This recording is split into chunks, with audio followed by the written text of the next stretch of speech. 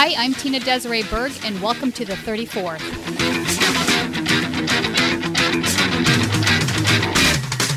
On a Sunday night, a week after my inauguration, I used the radio to tell you about the banking crisis and about the measures we were taking to meet it. In that way, I tried to make clear to the country various facts that might otherwise have been misunderstood, and in general to provide a means of understanding, which I believe did much to restore confidence. Tonight, 8 weeks later, I come for the second time to give you my report in the same spirit and by the same means to tell you about what we have been doing and what we are planning to do. 2 months ago, as you know, we were facing serious problems. The country was dying by inches. It was dying because trade and commerce had declined to dangerously low levels. Prices for basic commodities were such as to destroy the value of the assets of national institutions, such as banks and savings banks and insurance companies and others. These institutions, because of their great needs, were foreclosing mortgages, they were calling loans, and they were refusing credit. Thus, there was actually in process of destruction the property of millions of people who had borrowed money on that property in terms of dollars which had had an entirely different value from the level of March 1933. That situation, in that crisis, did not call for any complicated consideration of economic panaceas or fancy plans. We were faced by a condition and not a theory. There were just two alternatives at that time. The first was to allow the foreclosures to continue, credit to be withheld, money to go into hiding, thus forcing liquidation and bankruptcy of banks and railroads and insurance companies, and a recapitalizing of all business and all property on a lower level. That alternative meant a continuation of what is loosely called deflation, the net result of which would have been extraordinary hardship on all property owners and all bank depositors, and incidentally extraordinary hardships on all persons working for wages through an increase in unemployment and a further reduction of the wage scale. It is easy to see that the result of that course would have not only economic effects of a very serious nature, but social results also that might bring incalculable harm. Even before I was inaugurated, I came to the conclusion that such a policy was too much to ask the American people to bear. It involved not only a further loss of homes and farms and savings and wages, but also a loss of spiritual values, the loss of that sense of security for the present and the future that is so necessary to the peace and contentment of the individual and of his family. When you destroy those things, you find it difficult to establish confidence of any sort in the future. And it was clear that mere appeals coming out of Washington for more confidence and the mere lending of more money to shaky institutions could not stop that downward course. A prompt program, applied as quickly as possible, seemed to me not only justified, but imperative to our national security.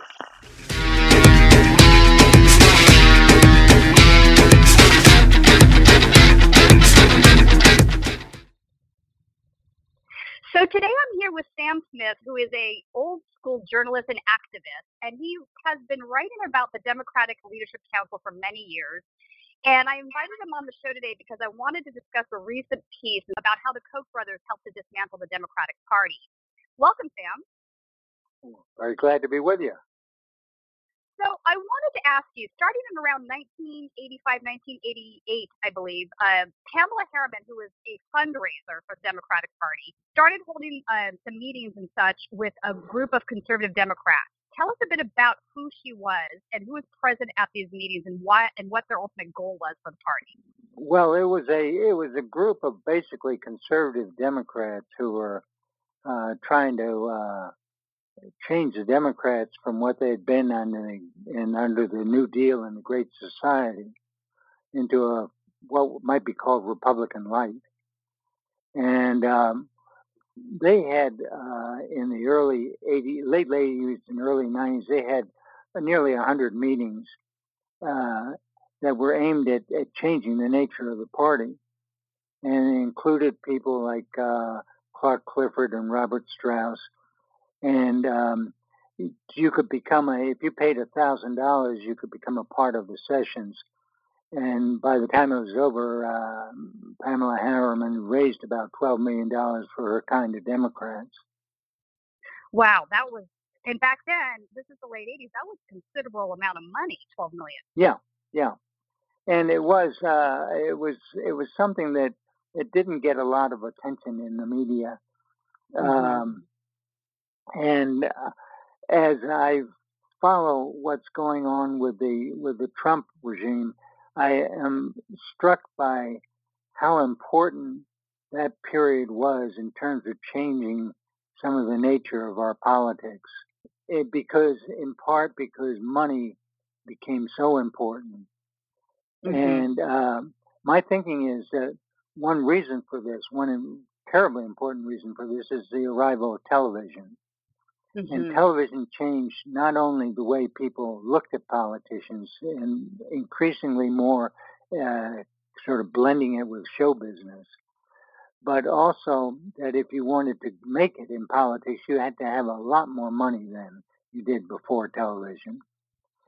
And just to give you a little idea of the difference between television and non-television, the first real example of this was Jack Kennedy's debate with Richard Nixon. And Jack Kennedy, the polls show that Jack Kennedy did much better with TV viewers, but Richard Nixon did better with radio listeners. A degree in anthropology. So is this something you've written about in academics as well? No, I'm not an academic. I just barely got my BA. But I tell people I graduated magna cum probation. There you go. But one of the reasons was that I'm what they call an inductive thinker, which is reporters and detectives and scientists. You start from the bottom and work up. And an awful lot of college education involves theories which are never really tested. And I had the extraordinary experience of going to Harvard and not doing very well at Harvard, but covering the Cambridge City Council at a time that Mayor Curley just died. And so I got to see what real politics was like, and the difference between the two stories was extraordinary. So Al Fromm, let's talk about Al Fromm for a second, because he was one of the starters of the Democratic Leadership Council in 1985. And I believe his sole purpose was pushing the Democratic Party to the right.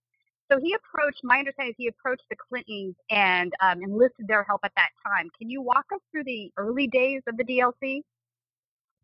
Well, basically that's right. And the thing was that Clinton, you see, he was governor of a southern state, Arkansas, and you don't typically find the North and big money people interested in that. But he was a pretty smart dude, and he knew how to approach them, and he basically went along with their approach, and they liked it very much. In terms of making a real change in anything, he was not going to continue in the Great Society or the New Deal tradition. Didn't find out till later that one of the funders of the Democratic leadership was the Koch brothers. So they also got money from Chevron, from Merck, from DuPont, from Microsoft, and from Philip Morris.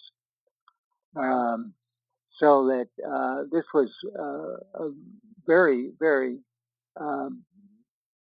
big business operation. Right. And meanwhile, I was trying to cover the Arkansas story, and I found it extraordinary. And what really struck me as extraordinary was that it wasn't getting attention in the national media. And for example, Arkansas was the third largest drug importation state in America. And the corruption was fascinating, but it was also quite unbelievable. At one point, this was while Clinton was governor. At one point, I got a email complaining about something I'd written and the email had come from a guy named Billy Bear Bottoms, and I immediately recognized the name. He was the pilot for Barry Seal, who was the largest drug importer in the country at the time, and he brought his drugs mainly into Arkansas. And there was all that, plus, that Bill Clinton was meant to come from Hope, Hope, Arkansas. Yeah. Well, in fact, he moved from Hope when he was 8 or 9 and went to Little Rock. And the thing was that Little Rock was the home, was sort of a summer resort of the mafia. Right. And his mother used to hang out with mafia types. And all that just got missed in the story. Right. And so we had this, and this is why we became so sort of victimized by the people who had the money and the power to manipulate the story we saw on television. Right. So we had a conflation of corporate interest, corporate money with our political system sort of escalated in that period. And I think it's important to mention that in 1985, 1988, early 90s, the Koch brothers really weren't on anybody's radar the way they are now. So I think it's really important that folks consider this, because I see constantly the arguments against the Koch brothers when it comes to the GOP, but how many folks actually realize that they also gave money to the Democrats? So this is where we see this the notion of corporate oligarchy isn't really interested in one party or the other. They're just interested in buying a politician that will push their agenda, period. That's right. And there's just no comparison between the Democratic Party before the 1980s and subsequently. And as an example, one example I love is that Frances Perkins was Franklin Roosevelt's labor secretary. And he asked her to become Secretary of Labor, and she arrived with a piece of paper which had a list of policy priorities she would pursue if he went along with them. And they included a 40-hour work week, a minimum wage, unemployment compensation, workman's compensation, abolition of child labor, unemployment relief, Social Security, and a universal health insurance. Now, this was in 1933. Yeah. And if you talk about universal health insurance today, you can call it a leftist. Well, taking a position which was respectable in 1933 is not exactly a radical position. Right, but it is to the corporatists. That's what they're fighting against. They want to hold on to their profiteering. That's. I mean, basically, Bernie Sanders is a great society politician. A few hours ago, I had the wonderful opportunity to visit the Franklin Delano Roosevelt homestead.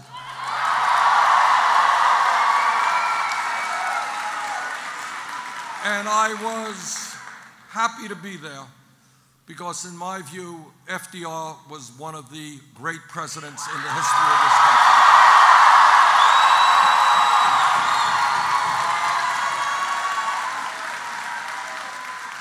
He was a great president because he came into office in 1933 in a nation which was experiencing the worst depression in the history of our country. And he looked around him and he saw millions of people unemployed and hungry. He saw farmers losing their farms. He saw people struggling every single day to get the health care they needed or education for their kids. And he came forward and he said, you know what? We are going to transform the way government works in America.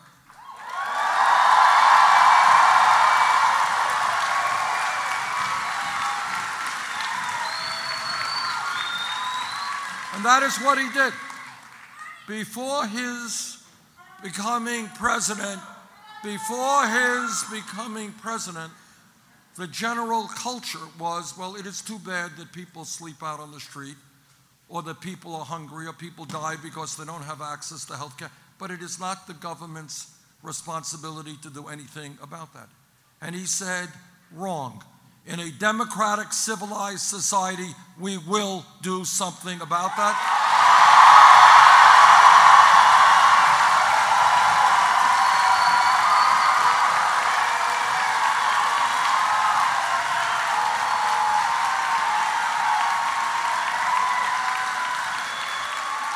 And he put together a number of programs which created many millions of jobs for people who needed those jobs.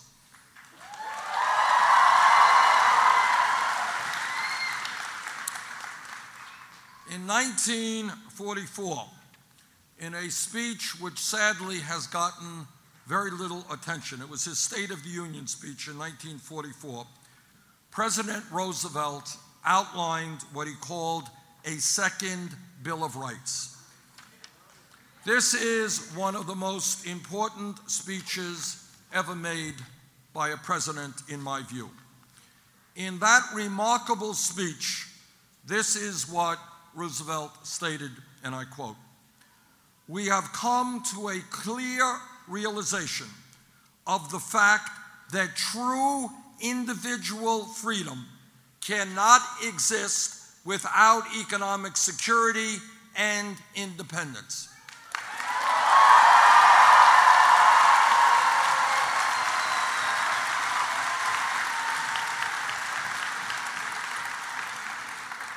Now, think about it for a second, because that is a very profound thought. And what he said is, if people are working at 2 or 3 jobs, if people do not have adequate access to health care, if people are not able to get the education that they need, if people are living in poverty, are they really free people? There have been a number of studies, I don't know if you have seen them, that have come out recently which have shown that low-income people have a life expectancy significantly lower than wealthy people. In other words, poverty is a death sentence.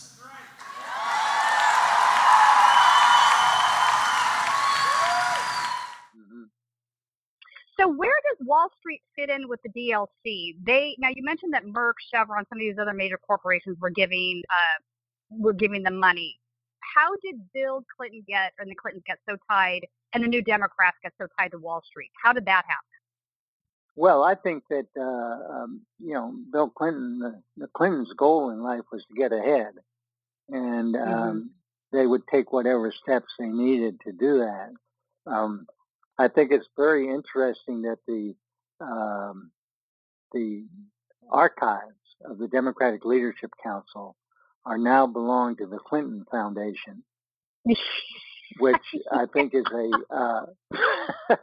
which is a good sign, that they wanted to get hold of those archives to make sure what got out was just what they wanted. They scrubbed them. There's a good chance of that. Now, another interesting thing about the Democratic Leadership Council is a somewhat not completely open role that it had with the rise of Barack Obama. And by that time, the Democratic Leadership Council had a bad enough reputation that publicly Obama sort of shrugged them off, but they did play a role. That's an interesting point you're making. I feel that they were fine with either Hillary Clinton or Barack Obama. As long as they fit into their corporate agenda, they were going to be able to stand with them. Called their think tank at that time, ironically, Progressive Policy Institute, because there's nothing progressive about them. Was there also a connection with Third Way, which was Clinton's second neoliberal think tank? I can't tell you that. I don't know. Okay, I'm just curious. I don't either. I couldn't find any information on that. Tell you another effect this huge amount of corporate money and things like Citizens United has had is it's really changed the culture of Capitol Hill. I was just talking with someone about this the other day. I covered my first story on Capitol Hill back in 1957, Wow. and I saw a different sort of hill. It was, for example, the wives of the senators all most of them belonged to a Red Cross group, and so they worked with each other as volunteers, and that had a social effect on the senators. Today, you have it's so sort of unsocial that you have congressmen who actually sleep in their offices. They don't even have an apartment in Washington, or they share apartment space with a bunch of other congressmen of their ilk. So that you don't get that sort of cultural moderation you usually get in politics, where you had to be. I was once. I lived most of my life in D.C., and I was on the first group of advisory neighborhood commissioners, which was a new idea in Washington then. And at our first meeting, we passed two rules. One was that we were only going to deal with neighborhood issues, and the second was after every meeting we would go to the Zebra Room. And that last thing, which was to go to a bar after our meetings, was very important. Yeah. That actually makes sense to me, because the social aspect of politics, if we're going to be less toxic and less in our silos, is important. And you're right. If everybody's not engaging with anybody outside of the political sphere, all they see is this more extreme polarization between the two parties. Not a good thing. I wanted to ask you, so at the time of Bill Clinton's election, the Democrats had an 82-seat lead in the House, which is pretty substantial. By the end of his term, the GOP had a 9-seat lead, and we see a similar thing that happened under the Obama administration. And another example would be the Democrats at one time in the mid-90s had 30 governorships, and now they're down to, I believe, 18. Is this a failure of the New Democrats? Is this a failure of them walking away from progressive politics and embracing the sort of third way neoliberal ideals, in your opinion? Well, I think there has been a real change in that regard, is that there's been a huge gap grown between, say, state and local government and the national government.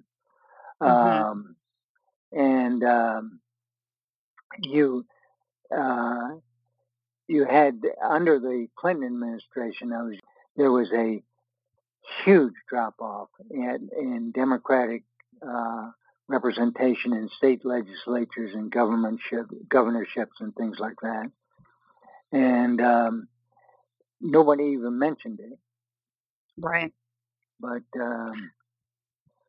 why do you think that is? I mean, in the recent, we can look at the data under Obama forward, and we've lost 1,100 seats across the board. This is a huge drop. Obviously, there's a problem here. Well, one of the problems is that the media doesn't report it. You know, one of the things that I think, you hear, there's a great deal of anger about the media. And one reason for that, I think, is that the national media has become extraordinarily self-centered. It deals with the politicians and other reporters in Washington. But how many governors have you heard on CNN or MSNBC, let alone Fox News? How many mayors? How many leaders of religious organizations or leaders in academic communities? And one of the things that's happened is that we have just considered local activities to be not important from a media point of view. Well, the problem with that is that most polls show that people like their local government the best, then state government second, and then the federal government the least. And I think it's one of the great mistakes that the Democrats have made, is not being not being better towards local and state government. I mean, I remember when the freeway program first started, you drive along and you'd see a sign announcing the freeway, and on the left-hand bottom side it would have the president's name, and then on the right-hand side it would have the name of the governor of the state, whether he was of the same party or not. But it was that sort of thing, that it was just natural that you paid attention. It was just natural. Absolutely. Yeah. So it's interesting that you mentioned that was one thing that they walked away from was the 50, in a roundabout way, they walked away from the 50-state solution. The Democratic Party stopped supporting local state level elections. And I'm of the belief, I feel that part of the problem that we have now with the House of Representatives is that it has been gerrymandered against the Democrats. I think that's not up for debate, although the Democrats have also engaged in a form of gerrymandering. But I think part of the problem is they walked away from these state level and local elections, and it's the state Senate, the state Congress, that does the gerrymandering. And when you start to lose seats at that level, it affects the federal government in a massive way for this reason alone. So, right. And it's a huge change. I mean, I just came across this that back in 1998, before when Clinton just came in, the Democrats held 1,500 seats, majority in state bodies in 1990. As of 1998, that lead had shrunk to 288. I mean, so it blows my mind, Sam, because clearly we're failing. And why is it that party leadership? I can only imagine that it's because of the corporate money, because you still have a lot of lobbyists inside the DNC leadership, because they can see this data as clearly as we can, yet they still cling to these same sort of neoliberal centrist ideals instead of getting behind a guy like Bernie Sanders when clearly the course has changed. Is it the corporate money? Is that the real problem? That's I think the real problem is that corporatism is a fair definition of the beginning of fascism, because fascism, like corporatism, involves the state putting as its priority the service to the corporate interests, and so that's what we've come down to. I think there's a lesson to be learned here, because we're in a very dangerous time, and that is that the local remains very important, and we can make an effect, even if we can't affect, say, the Trump administration. People can affect their state legislatures, they can affect their local communities, and this can be the beginning. You build from the bottom up. But there isn't a lot of history of this for, say, millennials. So they may not be aware that it's not a waste of time to do this. I mean, that's what the civil rights movement was about. Yeah, the other thing that I think gets missed is that one of the best ways to organize is to organize by issues. And because what happens when you organize by issues is you find yourself in alliances you weren't expecting. One of the first big campaigns I got involved in was an anti-freeway fight in Washington, which eventually stopped more freeways than any other city in the country. And you know how it started? It started by white and black middle-class homeowners who were having a freeway scheduled to come through their neighborhood. And that sort of issue can bring people together. I remember going to a rally in which there was a lawyer in a black striped suit. His name was Grosvenor Chapman III, and he was one of the speakers. And the other was a guy, Reginald Booker, from a radical black group. And I looked up there and I said, we're going to win this battle. And we did. Which is brilliant. I think there's a real the thing is that identity politics has gotten so much strength that people forget that there aren't enough of your identity to make it work that way. That's right. And you've got to it's find. Sort of been weaponized by the Clintons, in my opinion. Yeah. People coalesce around ideas, and I think you're right on this. More than they coalesce around anything, and they've sort of weaponized that because it suited their. The Clintons wanted to win, and they'll win at any cost. And I would see these arguments online about Hillary trying to back away from the super predator comments of the Bill's 1994 crime bill, and it always blew my mind because they would say Bernie's a racist, he voted on the crime bill, but these are the same folks that would not acquiesce to the fact that it was the Clintons' crime bill to begin with. So it's like, what are you talking about? They are very corporates are very threatened by this idea of us having solidarity as a class, because there's far more poor white folk and far more poor black folk banded together that can infect change than there are if they keep us in our separate silos. So it definitely does not work to their benefit. I wanted to ask you, I was seeing that you reported in 1964 on the Mississippi Freedom Summer, which is a really important thing that happened. Can you talk a little bit about that? It was 1964. African Americans had been given the right to vote almost 100 years earlier, yet fewer than 7% had registered, and it was no wonder. You'd be fired from your job if you even tried to go down and register to vote. If you had a loan, any kind of loan, they would cut your loan. They would publish your name in the paper. Then there was something called the registrar, who would then make you take a test. And inevitably, if you're African American, you fail. You didn't write anything in there. You didn't pass it. Stanley Nelson's new film is a deep and at times unsettling look at the brave women and men who fought for voting rights just 50 years ago. You have your certificate showing that you are a registered voter. Civil rights organizers in Mississippi had been fighting an uphill battle to register African Americans. We must be stronger than the enemy. They needed help from outside the state and looked north.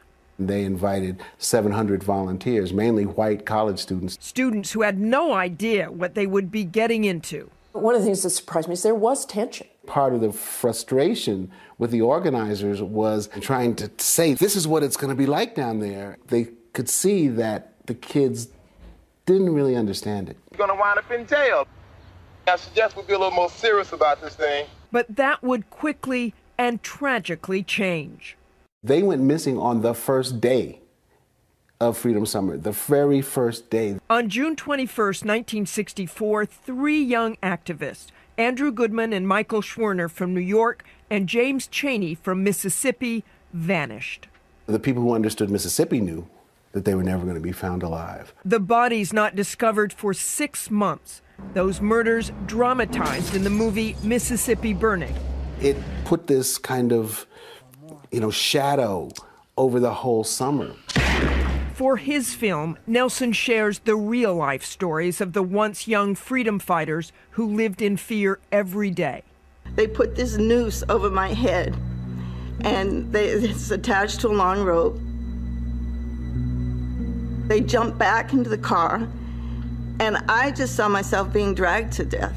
It wasn't just intimidation. They were killing people. One of the terms that people always use for what was happening in Mississippi was terrorism.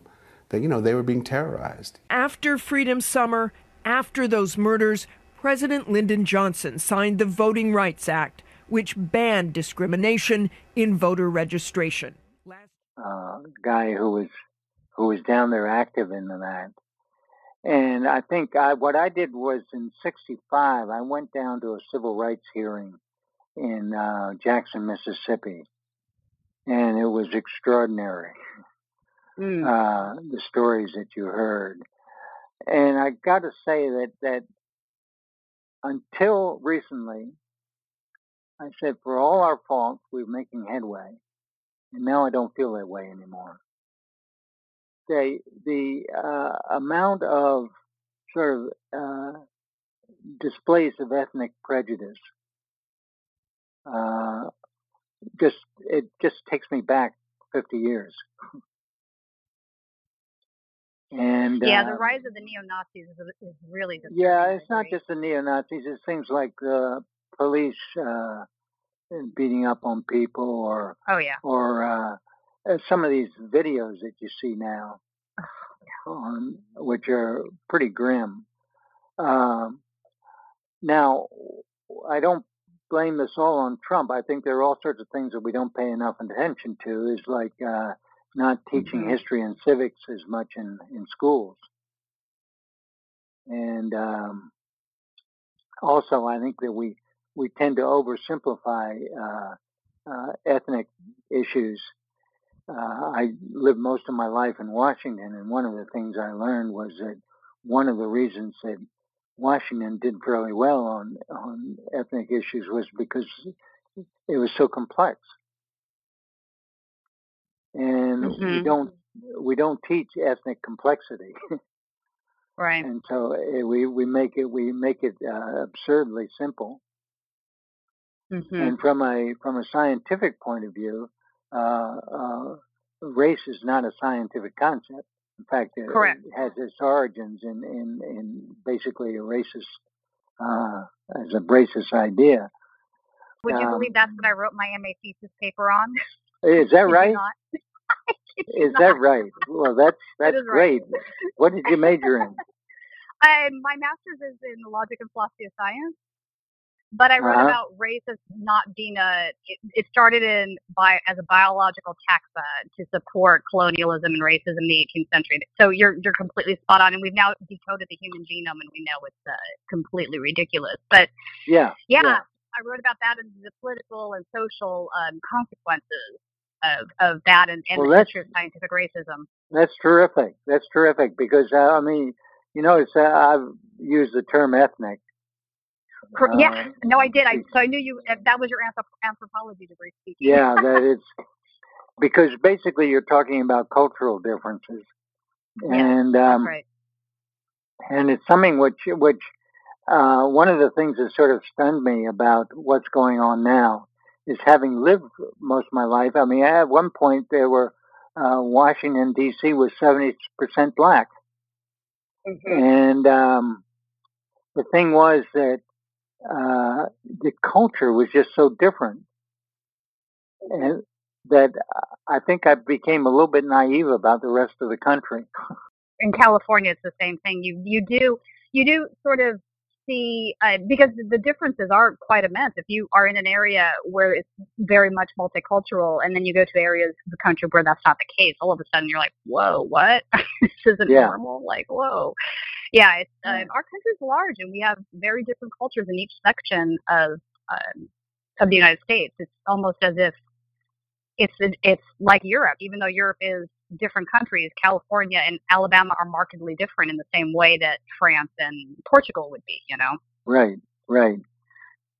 I wanted to ask you, I have a big belief, and I'm wondering your opinion on this. I have a big belief that what happened between Henry Wallace and Truman at the DNC convention really sort of changed the course of the Democratic Party. I think that, and it also I feel has similar reverberations with the Bernie Sanders situation. I hear you had the DNC step in, put their thumb on the scale because they didn't want Wallace to remain in that position. And I think, well, if Wallace had remained the vice president and Truman had not taken that position, when FDR passed away, Henry Wallace would have been president, and how much different this country would look. Because Truman was definitely more of a corporatist, in my opinion. About the convention where Henry Wallace loses the vice presidency. Well, as we said in the last segment, you'll see in the series, it's just like a coup in a sense. And in fact, Edwin Pauley, the Democratic Party treasurer, referred to it as Pauley's coup. Pauley's an important figure. He went into politics, a California oil millionaire who went into politics, he said, when he realized it was cheaper to elect a new Congress than to buy up the old one. And so he later gets indicted, he's corrupt, and he's the treasurer of the Democratic Party. The chair of the Democratic Party is Bob Hannigan. And the two of them worked together. Pendergast, who was Truman's initial sponsor, was in federal prison in Kansas City in 1940 when Truman was up for re-election. Roosevelt refused to support him and endorse him. Truman was coming in third in that election, and he turned to Hannigan, who was the head of the St. Louis machine, the Hannigan-Dickman machine around St. Louis. And Hannigan throws his support to Truman, who barely pulls out that election in 1940. He was not very popular. In fact, most of the senators shunned him after his first term. They referred to him as a senator from Pendergast and thought of him as a corrupt hack. It's during the second term where he begins to develop a national reputation. But Truman is no stellar figure at that point, which is why he had so little support. So let's go back to this moment. Yeah. Roosevelt says yes to Truman, knowing he's a hack. He said he gives in to these party bosses. But there's another step to it. We talked a lot about this thing about Roosevelt in the last segment, so I won't go over that again. But once this coup takes place, it's clear the majority of the party wants Wallace. Yes. They manipulate the process to force in a way that gives them time to rally the votes for Truman. Yes.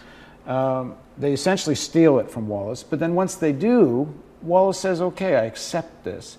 And then the trade unions, who one would think were a much more powerful force at the time. They were a powerful force. Yes. They accept it too. Do you have any thoughts on that? I'd be curious. No, I don't have I think that one of the problems with politicians is they don't always say in the same place. That can be good and it can be bad. But for example, in Lyndon Johnson's situation, it was good. Mm-hmm.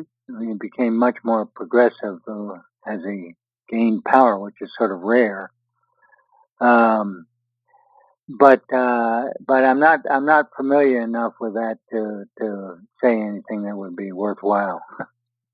Okay, so basically what had happened is the first delegate vote count had Wallace maintaining his position as vice president.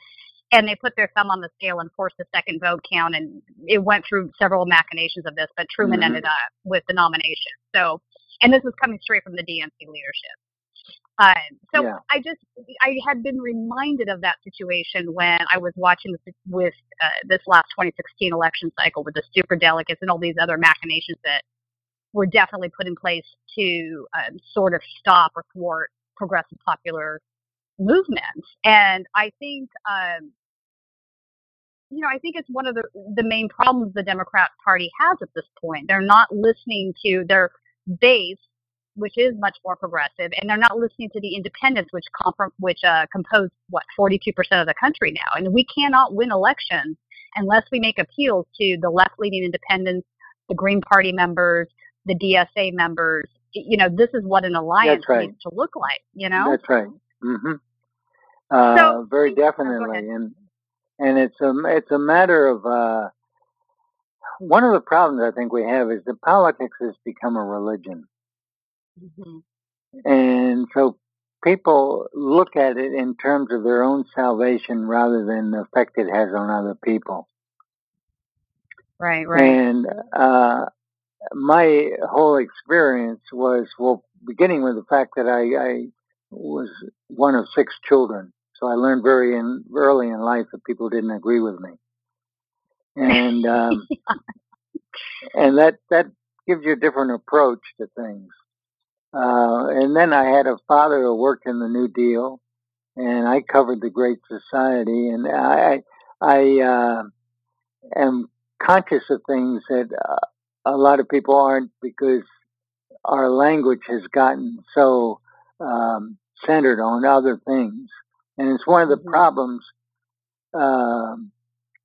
with our society today is that we don't have enough variety in ideas. I mean, for example, when was the last time you heard anybody talk about ways in which we can make the federal government and local governments work better together? Yeah, never.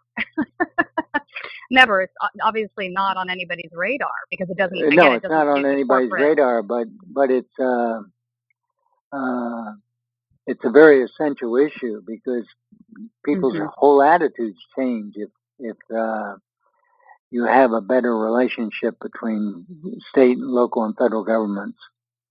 Yeah, I don't disagree, Sam. So how has activism changed through the course of your career? You talk about covering the Great Society. How was it that all of those things were able to be passed back then, and we've lost so much ground on this? And how has activism changed in the sense that we can go back to maybe pushing stronger for more of this agenda we want to pass? Bring back. FDR well, policy. I think it has a lot to do with, like I say, with politics becoming a religion and activism becoming a religion. And it's very hard to come up with good ideas if you are too sure of yourself. You have to sort of realize that the world is very varied, that people have different approaches. How are you going to get your grandmother out to the polls? One of the things I learned was that one of the reasons you wanted to go door to door in an election was that you might meet a spouse who didn't share the view of his or her spouse. And of course, having been involved in the civil rights movement, I'm conscious of the fact that people do change, and also the anti-war movement. People do change over time, and we sort of have an assumption, for example, that poor whites won't change their view of Trump. Right. Well, that's some of them voted Democratic when they were younger, so they do change. And so then the question is, how do you find things that can change people's minds?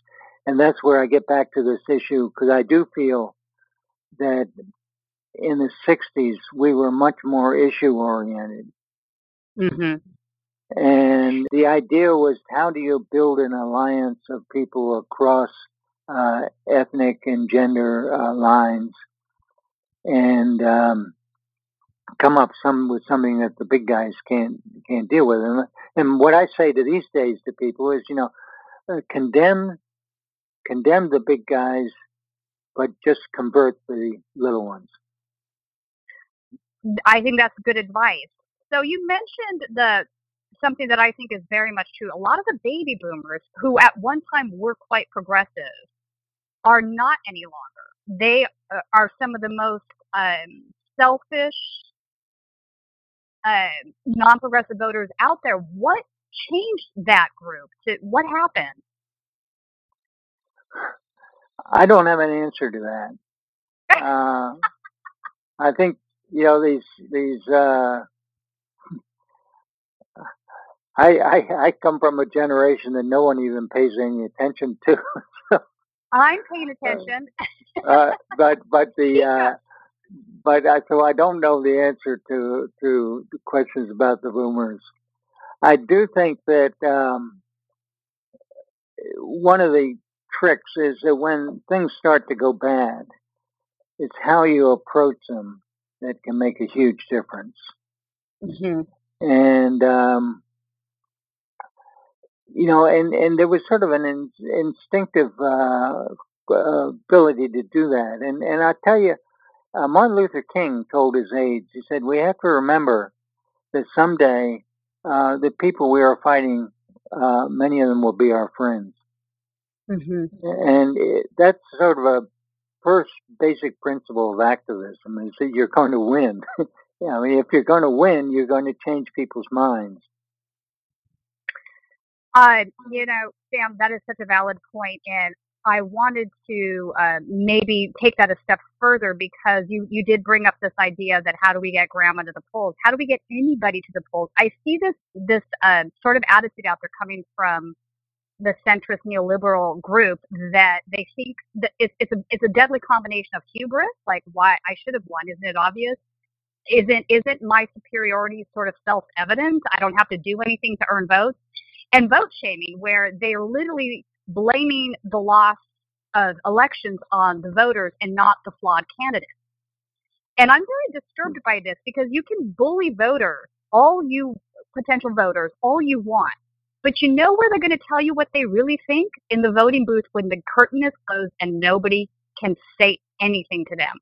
And we have seen this time and time again. So when will they stop doing this? Because we are not winning elections by bullying these folks and saying, isn't it self-evident that I'm superior? We have to earn these votes. Yeah, I think that's true. The problem is that an awful lot of people don't want to deal with problems, so they come up with an easy answer. And it's true. There isn't an easy answer. I mean, like one of the things I found very frustrating as a member of the Advisory Neighborhood Commission was that I couldn't go door to door in apartment houses. Mm. You know. Yeah, that's a problem. And that sort of thing doesn't get discussed very much, but part of the thing is you want to go back and you want to figure out how to do it. Go back and look at the way politicians used to do it in the late 19th century, for early 20th century, because they didn't have television. They didn't have the Citizens United. Right. And one of the points I make to folks today is that one of the best things a minority can do in this country is to lead the majority. And a good example is how Jews and the Irish have functioned in our society. And it's basically in part by providing leadership to the rest of the community. And there was an interesting book about Chicago politics that I loved, which mentioned that a Lithuanian wouldn't vote for a Pole, a German wouldn't vote for an Italian, but all four of them would vote for an Irishman. And the interesting thing about that is when you start to think, well, why was that true? Well, one reason was there were Irish bars, and people of different cultures came there. And so that the Irish gained a reputation as sort of cultural mediators. This is true. I mean, look at the St. Patrick's Day. We all love to go out and drink green beer on St. Patrick's Day. And you're right, at one time, Irish folk were very much prejudiced against. Yeah, very much. And so that I think there is and also I think that you know, that someone like Martin Luther King had a tremendous effect on whites, including myself. That's right. And the interesting thing about it was that I'd gone to a Quaker school in Philadelphia, and I was a little cynical about pacifism. And when I read Martin Luther King's book in college, Stride Towards Freedom, one of the things it did for me was to give me a sort of a manly approach to being peaceful. And so that he spoke to me not as a black to black, but as a you know, as on a whole nother issue. And I became an admirer of his, and before long I was a member of SNCC, Student Nonviolent Coordinating Committee. That was one of the more, that wasn't Martin Luther King's group, but it was one of the more radical ones. And I got involved in it because I wrote an article. I took part in a bus boycott. They were raising the fares, I think 25 cents, and which was a lot in those days. And we kept 100,000 people off the buses that day by just having people go out and drive them as I did. I think I took 75 people along bus routes that day. And then I wrote an article about it. Well, the guy who was running SNCC at the time came over to my apartment because he was looking for somebody, and particularly a white guy, to help him with media. And that guy, whose name was Marion Barry, who later became mayor of Washington. Right. So I became his media guy for a while. Oh, that's interesting. So speaking of radical activism, so to speak, using my scare quotes right now, did you ever cover any of the Weatherman Underground escapades? No, I didn't get into that. Okay. I'm curious about that. I wanted to ask you about your new book, Why Bother? It was chosen by the Working Assets as one of their books of the month. Can you walk us through what this book is about? Well, it was a book about dealing with something which had come up in my life all time and still does, which is as I'm working away, I say, well, why am I bothering with this? Yeah. And it's something which I think is a very normal reaction, and I tried to come up with some answers. I realized in retrospect, because that book did come out some time ago, that I was very much influenced by, one thing was existentialism, and the other was my own Quaker education, which involves sort of the importance of doing things regardless of the outcome. As one existentialist put it, even a condemned man has a choice of how to approach the gallows. And if you see your life as a statement of what you can do, whether it's successful or not, and you just do it, that's a different approach than a lot of people take, because they say, well, I got to see whether this is going to work or not. And very, very seldom do you actually know. Right. Which is true. As activists, I sometimes feel like we get discouraged because we're standing in front of a dam and the dam's leaking and we're just putting pebbles into the leaks. And the minute we put one pebble in, two more spring over on the other side. And so you can get to a point where you're frustrated and discouraged, but we can't give up the fight. That's what they want. They want us to stop fighting. They know if we get too tired and we can't do battle anymore, that they're ultimately the corporate oligarch is ultimately going to win the day. So I appreciate that concept, and I'm glad that Working Assets was sort of promoting it, because as activists, we all need to have some level of encouragement and some idea of why we're doing what we're doing if we're going to ultimately just fail every time, because we're starting to actually see a difference. I mean, prior to 2016, you could never discuss socialism in the United States without having the word entirely weaponized, and I see that changing. I see the young millennials hear this word, and they don't have this sort of like Red Scare propaganda attached to it. They understand that it might be beneficial. That's right. And just one of the influences on me was Quakerism, which I went to a Quaker high school. And the thing about the Quakers is they were about the same number back in the 18th century as they were when I was going to school. But every major change in society, they had been involved in. And that's you can't tell whether you're going to be the winner. It's not a competitive thing. No. And the more people who are out there just expressing decency, then it can really make a difference. I just saw the movie on Mr. Rogers. Have you seen that? I have not. It's on my watch list on Netflix, though. Was it good? Oh, it was terrific. And what about 2/3 into the movie, I said to myself, that's the problem. We're living in Mr. Trump's neighborhood now. And the thing was that this one guy, redefined things so effectively for so many people, so many young people, little children. And you see that, and it shows you what can happen. You can't do it alone. And you can't do it if you're too sure of what you're doing is right. That's true.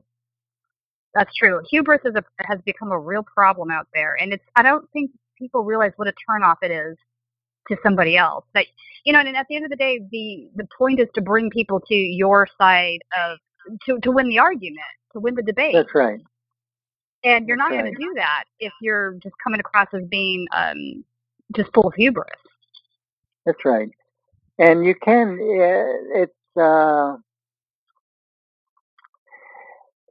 It doesn't mean that you always get along with people, but you can keep a relationship. I mean, for example, when I supported Marion Barry in his first run for mayor and for his second run, and then we sort of fell apart. And my history with him was sort of in several stages. In the first, he would describe me as one of the first white guys who'd have anything to do with him. A couple of decades later, he told a reporter friend of mine, Sam's a cynical cat, which to me was one of the great honors I've ever gotten, to have Marion Barry say that about you. Right. And then a couple of decades after that, he runs into my wife somewhere, and he says, "Where is that son of a bitch?" That's actually funny. So now you are the publisher of a great website, a blog called The Progressive Review. When did you start publishing The Progressive Review? I believe that you had the Idler before that. Is that correct? Yeah, I've had a really sort of got involved in alternative journalism right at the start. And I started something called the Idler for a while, and then I was living on Capitol Hill, and there was a minister who had been trained by the activist Saul Alinsky, and he was organizing our neighborhood. And he said, we need to have a neighborhood newspaper. So back in the early 60s, I started one, Capital East Gazette. And it didn't last too long because we had 2 of the 4 riot areas in D.C. were in our circulation area. Mm-hmm. And it was an unbelievable time, but then that evolved into the D.C. Gazette and then into the Progressive Review. But if you wanted to bring up one of your most favorite articles that you've ever written, which would it be? Too many? That's a little hard for me. Okay. I did, however, I had some young folks in their 30s who are now living on the Hill, Capitol Hill, and so I did pull out for them my article on the riots. And it was such an extraordinary, it was one of those extraordinary moments when you have, when the whole streets are burning 5 blocks from your house and for our younger audience members, can you walk us through what the riots are that you're talking about? So these were the riots in D.C. in April of '68. There were urban riots all over the country, and it was in the wake of Martin Luther King's death. Direct from our newsroom in Washington, in color, this is the CBS Evening News with Walter Cronkite and Russ Hodge in Memphis, Tennessee, Dan Rather in New York, Bernard Kalb in Saigon, Marvin Kalb in Wellington, New Zealand, and Bert Quint in Quezon, South Vietnam. Good evening. Dr. Martin Luther King, the apostle of nonviolence in the civil rights movement, has been shot to death in Memphis, Tennessee. Police have issued an all-points bulletin for a well-dressed young white man seen running from the scene. Officers also reportedly chased and fired on a radio-equipped car containing 2 white men.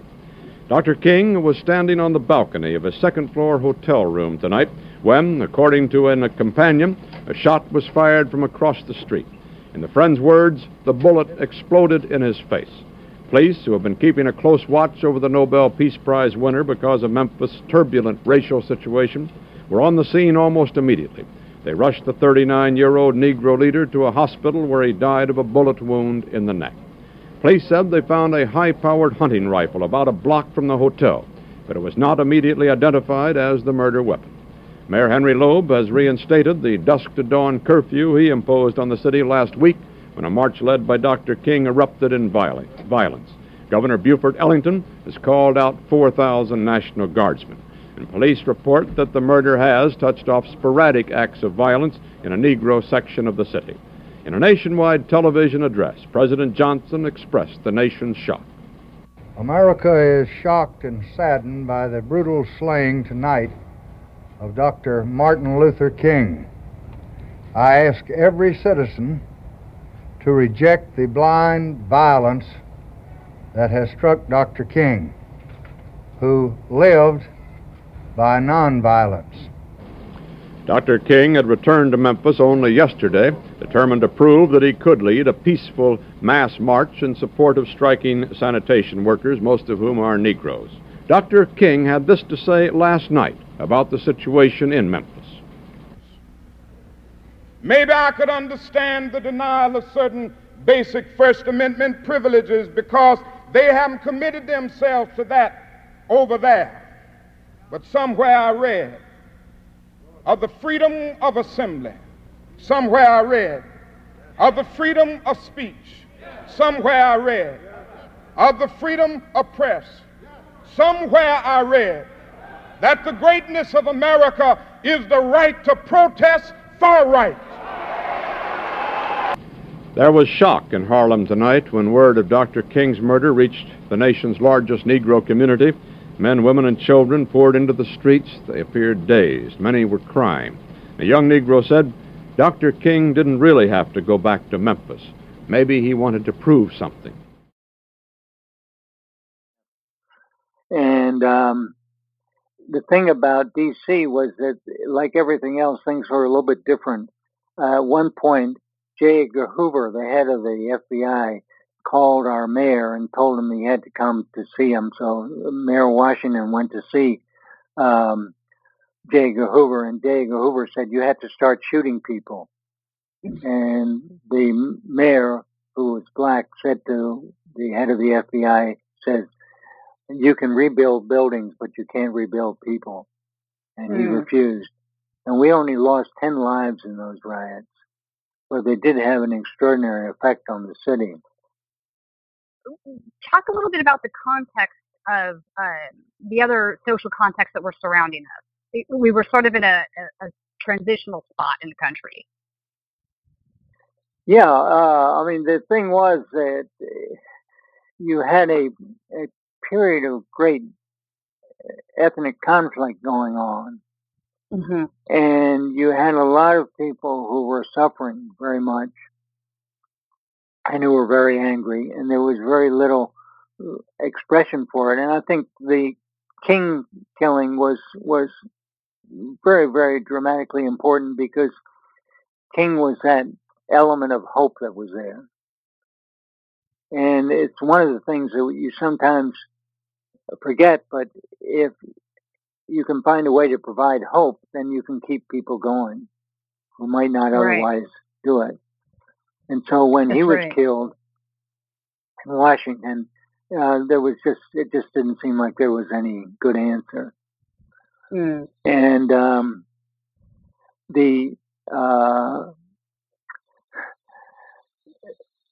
our neighborhood, I mean, for example, I had been working with a group that was trying to get the white businessmen on H Street, which was a major riot strip, and the blacks in the community together working on common issues. And we actually had gotten a group together. It was in March of 1968, but of course the riots ended that.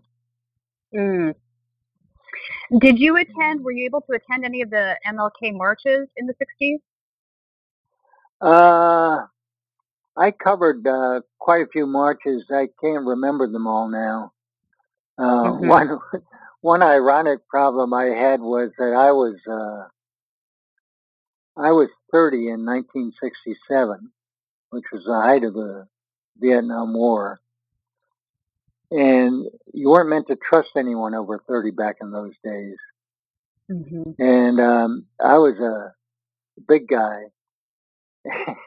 And I was sitting down by the Lincoln Memorial with my wife. And there next to me was a guy with love beads and long hair. And he turns to me and says, "CIA?" And I said, "No." He says, "FBI?"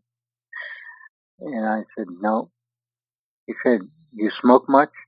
I said, "Half and half pipe tobacco all day long." And he said, "Solid," and gave me his love beads.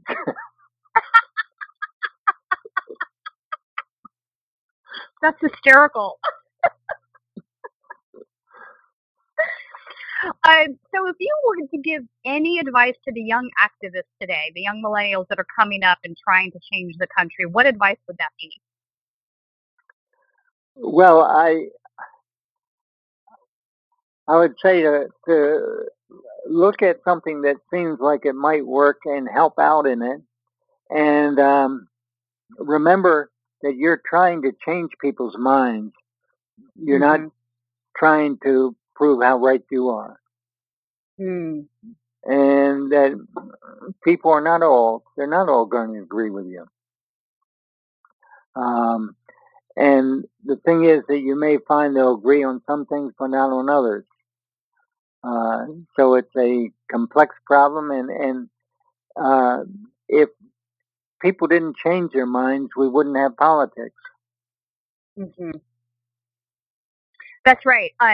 Bernie got blasted for saying this, but I think that his point was pretty salient, actually.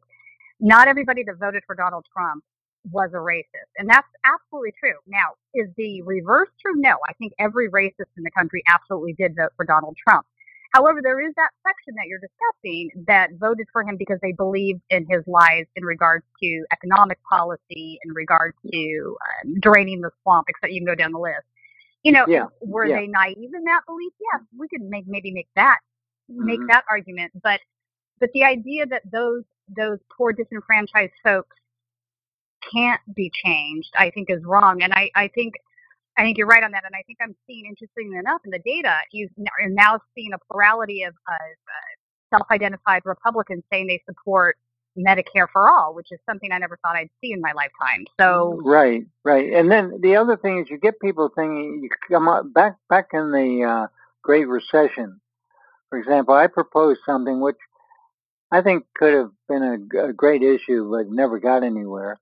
And that was a shared equity program where the federal government would come in and help people who were about to be foreclosed by buying a share of their house.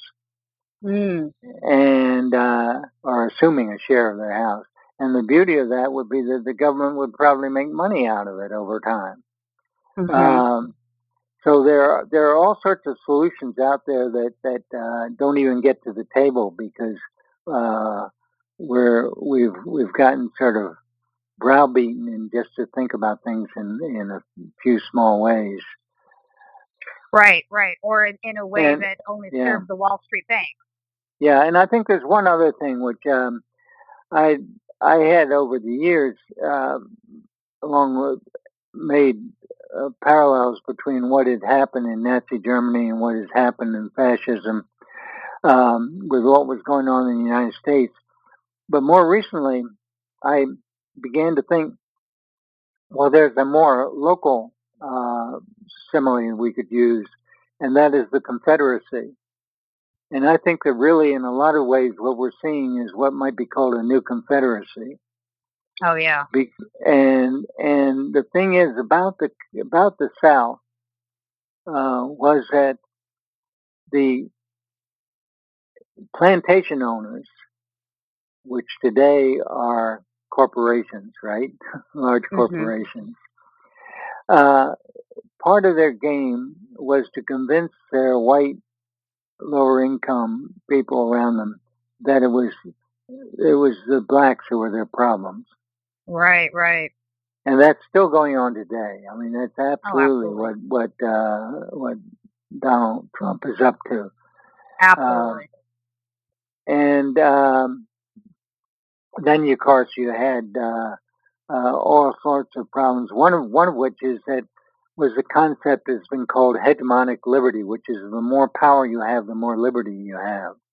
And that's very much a theme of, say, someone like Trump, but it also has a strong Southern tradition. Our militarism is something which is biased towards the South, because the South has always been more militaristic. Yep. And so that's just, if you're looking for a new metaphor, I think the new Confederacy is a good one. I think that's a great metaphor, new Confederacy, which also sort of makes me think about Southern strategy as well. I mean, the right is not the only folks that are guilty of doing this. I would say the Clintons did it to win their elections in the 90s as well. Oh, yeah. No, that's absolutely true. In fact, I think that the Clintons provided something of a model. And there's another factor which I don't think we're getting enough attention, and that is that we seem to feel that it's okay that if people look good on television, that explains them. And it's almost like show business is taking over politics. I call it newsertainment. Yeah, newsertainment. That's right. And so that you end up with a fantasy, which is based on what we see on television. And in trying to figure out, one of the things that really has troubled me is how come I learned as a teenager to avoid someone like Donald Trump. Yeah. And part of it was that I went to high school before television had become important. But the other thing that just occurred to me the other day was that I read lots and lots of comic books. And I realized that Donald Trump was one of the bad guys in the comic books. Absolutely. And so it was just built into my nature that he didn't mess around with somebody like that. Right. So that's a nice little plug for comic books. Somebody should take up that mantle and make a Trump comic book, a political parody, because he's a reality. You're right. He's a reality TV star. He is not the successful businessman that has been sort of painted by media. He's what? How many times has he filed bankruptcy? So he's just quite over a few leveraged. times, yeah. Uh-huh. He's very corrupt, but yet here we are in this environment in which the left candidate, well, quote unquote, I'm doing scare quotes because I guess Hillary is not very leftist, couldn't defeat him. So this says something to me. This is not, as far as I'm concerned, this isn't a condemnation on the right in this country. It's a condemnation on the Democrats that they couldn't pull this off. And the fact that they're not doing introspection on this is what is very worrisome to me, because I feel like we're going into 2018 and then 2020 with this sort of hubristic idea that fuck Trump, pardon my French, is enough of a platform, and it's really not. Yeah, that's right. And that's something which I don't have a good solution to, because it's hard when you see somebody who is as seems to you as obviously unbelievable as Trump. How do you deal with someone who believes him? Well, I think the way you get at them is by actually coming to grips with the idea that most of this country is invested in the ideas of New Dealism type policy. I think Bernie Sanders would have wiped the floor with Trump. I don't think that's really, I mean, I know the Clintonites don't want to believe that, but I don't think it's really up for debate. Every poll had him well 10% and higher, when Clinton was always in the margin of error. And, you can maybe poke fun at the fundamentals of the polling, but no, there's just too many polls that showed this for you to completely erase that, release that data, in my opinion. So I feel that the way to do this is to stop saying screw Trump and to start talking about policies that matter, something that deals with income inequality, Medicare for all. Yeah. I mean, you're in California, right? Yes, I'm in California. So let me ask you a question. Sure. What about this business about splitting California into 3 states?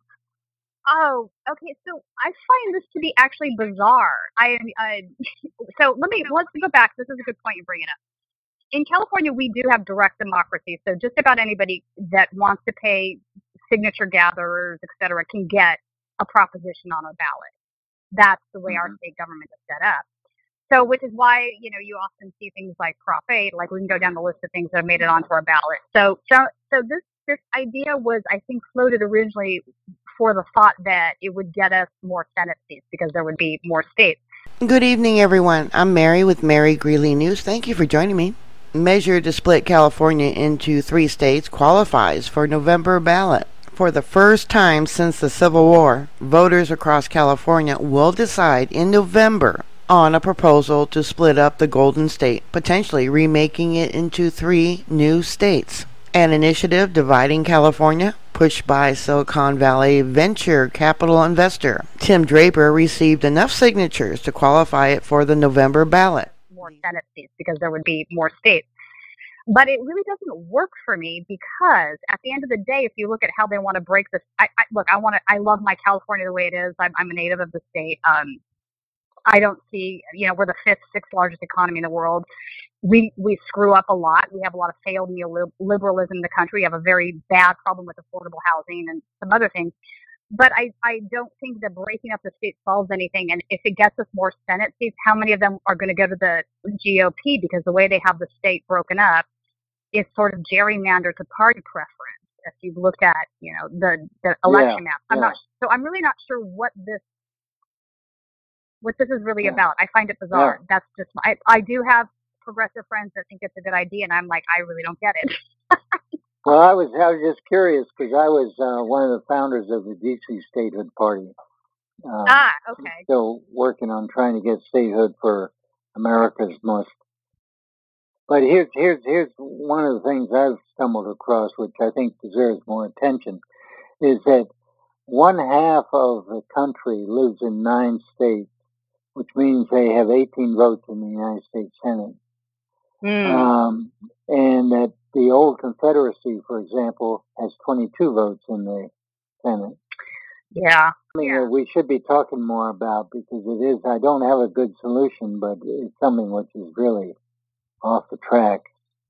Sam, I agree with you. So, yes, this needs to be addressed. Obviously, the representation right now is absolutely not, in the Senate, is absolutely not equal. But, so the flip side of that, though, is each state has 2 senators and a House of Representatives is based more on representing state populations.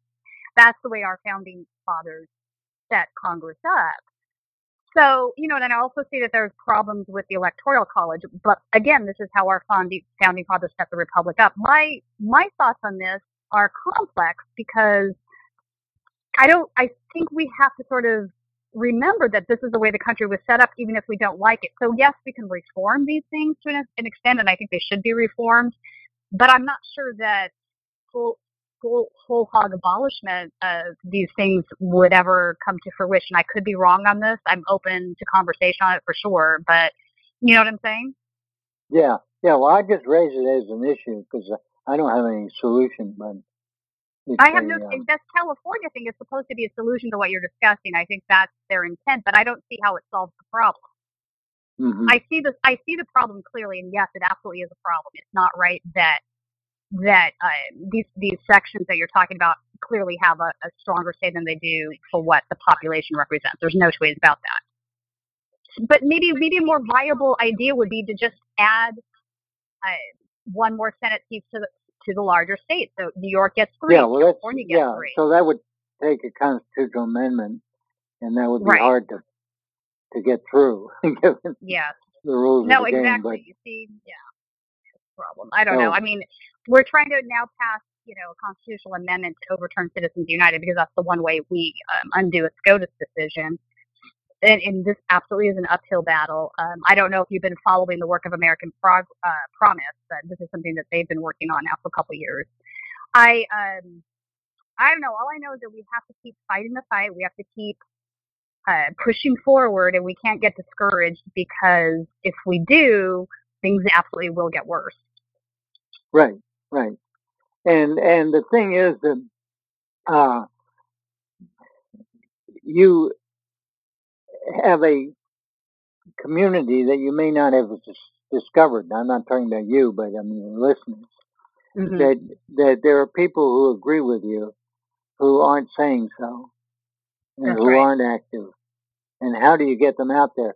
And I just give you 2 examples of things that happened in the 60s that aren't happening today. Is that we had music that we shared. Mm-hmm.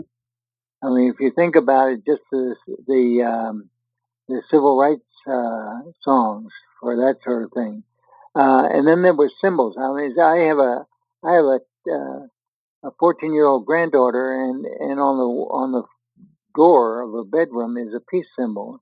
And every time I see that, I think, my God, haven't we come up with some new symbols since then? No. So that if there are any artists out there, what we need is something equivalent to the peace symbol to get us out of the current mess. You know, that's an interesting and valid point you're making. There is a group called IPM, which is a group of progressive artists that work on creating memes and such. I'm going to task them with what you're talking about right now because I think that's an interesting point. And I also think music is a cultural thing that sort of enhances solidarity on a certain level. I just saw Neil Young perform actually a couple weeks ago, and it was so fabulous because there were multi-generations watching, and from my generation, your generation, to young kids, teenagers, and they all sort of had solidarity with his political, music. That clearly, when you listen to his lyrics, he's discussing progressive things, and it was also interesting that the band itself now was made of Willie Nelson's children, so they're playing guitar and bass for Neil Young. Yeah. So.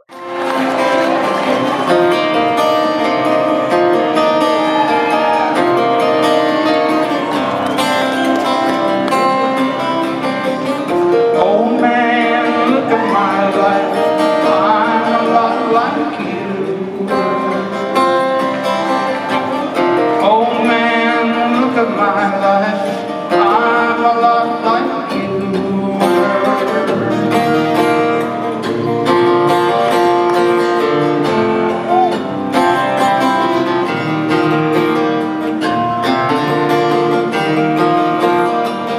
Oh man, look at my life.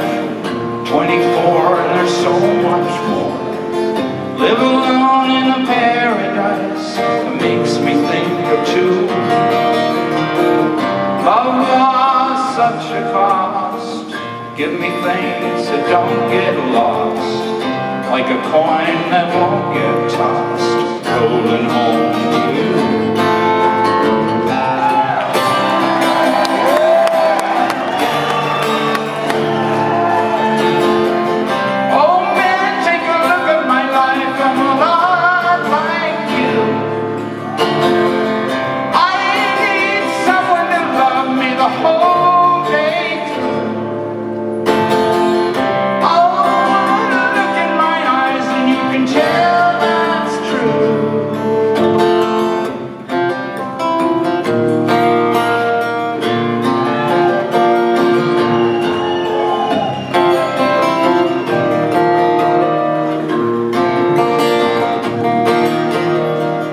Lullabies, look in your eyes, run around in the same old town. Doesn't mean that much to me, to mean that much to you. I've been first and last, look at how the time goes past, but I'm all alone at last, rolling home to you.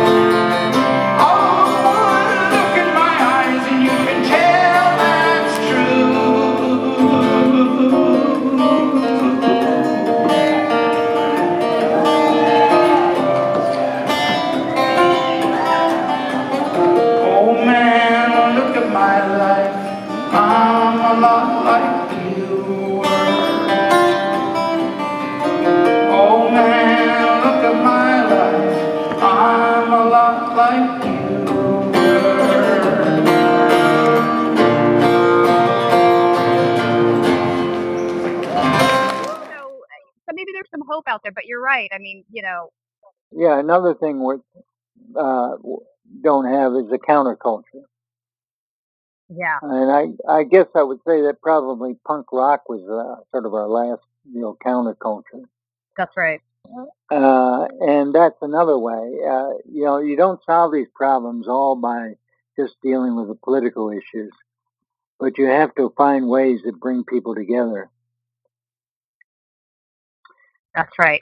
So, Sam, if the people want to follow you on various social media, I will put a link to your blog, Progressive review in the bio. But if folks want to follow you on Twitter, what is your Twitter handle? Oh, it's at ProRev, PROREV. And do you have any new books on the horizon that you wanted to plug? No, I'm a recovering author. We can't lose you in the fight, Sam. Keep writing.